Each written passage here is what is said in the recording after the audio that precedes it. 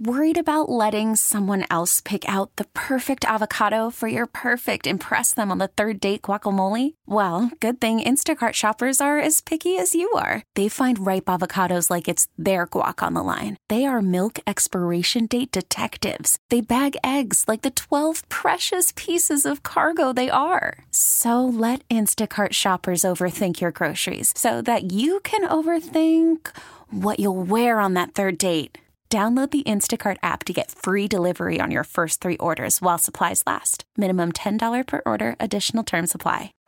Baseball is in full swing. NBA playoffs are heating up, and your NFL team is gearing up for training camp. Listen to the latest on the teams you love here on the Odyssey app. The biggest sports radio stations in the country, providing unrivaled local coverage of their teams, all in one place. Exclusive interviews with players, coaches, and team executives, streaming live and always available on demand. Stay in the know with your favorite teams right here on the Odyssey app.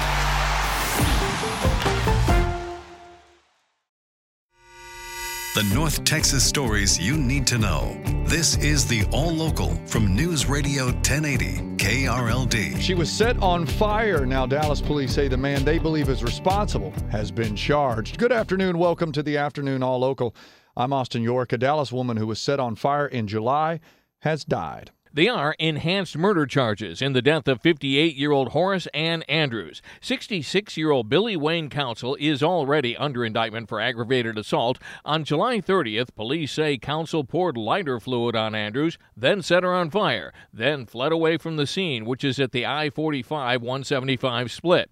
Andrews has been hospitalized in critical condition ever since. Police say she died Saturday, meaning the new charges will be filed. Police never disclosed a motive for the attack. From the 24-hour news center, LP Phillips News, Radio 1080 KRLD. It's not just people moving through DFW Airport. KRLD's Alan Skaya says they're also transporting more cargo. DFW Airport moved almost 1 million tons of cargo last year. Fort Worth Mayor Maddie Parker says that ability to move people and goods quickly causes her to get phone calls from CEOs looking to move or expand here. It's not just because of the over 250 places you can fly across the globe.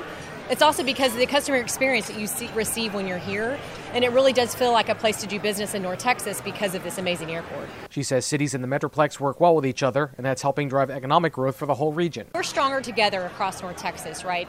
The fastest growing metro region in the entire country, soon to be third metro region, passing Chicago in just the next few years. Domestic flights accounted for 85% of traffic at DFW in July. International was the other 15%. In Fort Worth, Alan Skaya, News Radio 1080 KRLD. Watauga police are searching for a teen they say shot a child in the face. The suspect is 18-year-old Aiden Stephen Blair. He's accused of aggravated assault with a deadly weapon and family violence causing serious bodily injury. Police say the shooting happened Sunday evening at a home on Dunson Drive. They say one juvenile victim had a gunshot wound to the face and was taken to the hospital for treatment. Watauga police say Blair should be considered armed and dangerous, and they're asking anyone with information about him to contact their office. From the 24-hour news center, Stephen Pickering, News Radio 1080 KRLD. We have a picture of the suspect on our website, krld.com. 3 people, including a 6-year-old child, have been injured in a dog attack at Haltom City apartment complex. Fortunately, all injuries were minor. Detective Matthew Spillane says they got away from the owner at the Mosaic Apartments on Beach Street. The owner of the animal surrendered the dog to the city. Based upon the injuries to the animal and the aggressive nature of the dog, unfortunately, the dog had to be euthanized. Spillane says it's unlikely the dog's owner will face any charges.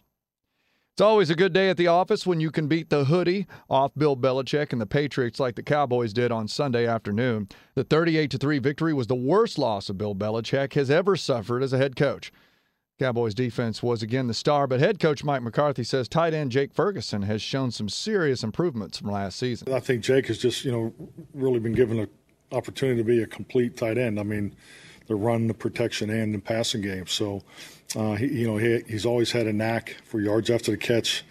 And I just think, you're seeing a guy that's paid the price. He's got his weight up, from year 1 to year 2, and he needs to maintain that and keep it because, the tight end position, they do a lot of heavy lifting. All eyes are now on the Cowboys' next opponent, the undefeated San Francisco 49ers. Usually mild-mannered Dak Prescott seemed irked when asked about the Niners, who ended their postseason for the last 2 years in a row. Dak, what was the feeling leaving that locker room last January against those guys?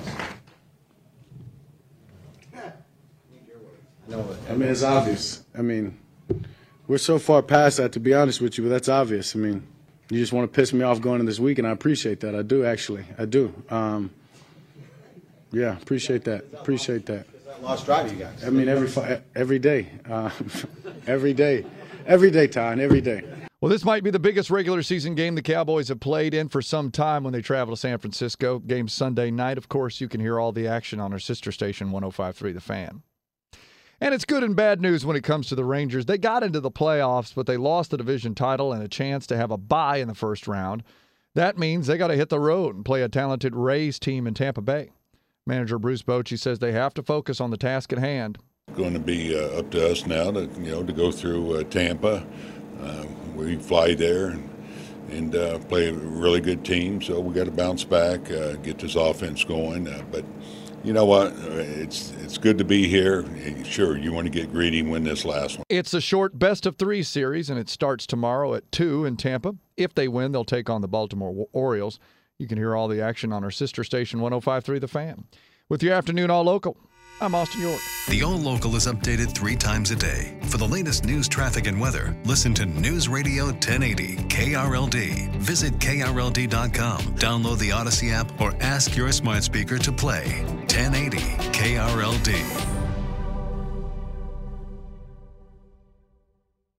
Hey, Rob Bradford here. I have set out on a mission with my good friends at FanDuel to prove what I have known for some time. Baseball isn't boring. Now I have a daily podcast to prove it with some of the most notable people in the baseball world, screaming baseball isn't boring from the mountaintops, or at least agreeing to come on our show. Players, managers, GMs, and yes, even the commissioner of baseball, Rob Manfred. It has been a constant wave of baseball's most powerful voices. So join the revolution. Subscribe and soak in Baseball Isn't Boring. Listen on your Odyssey app or wherever you get your podcasts. You'll be glad you did.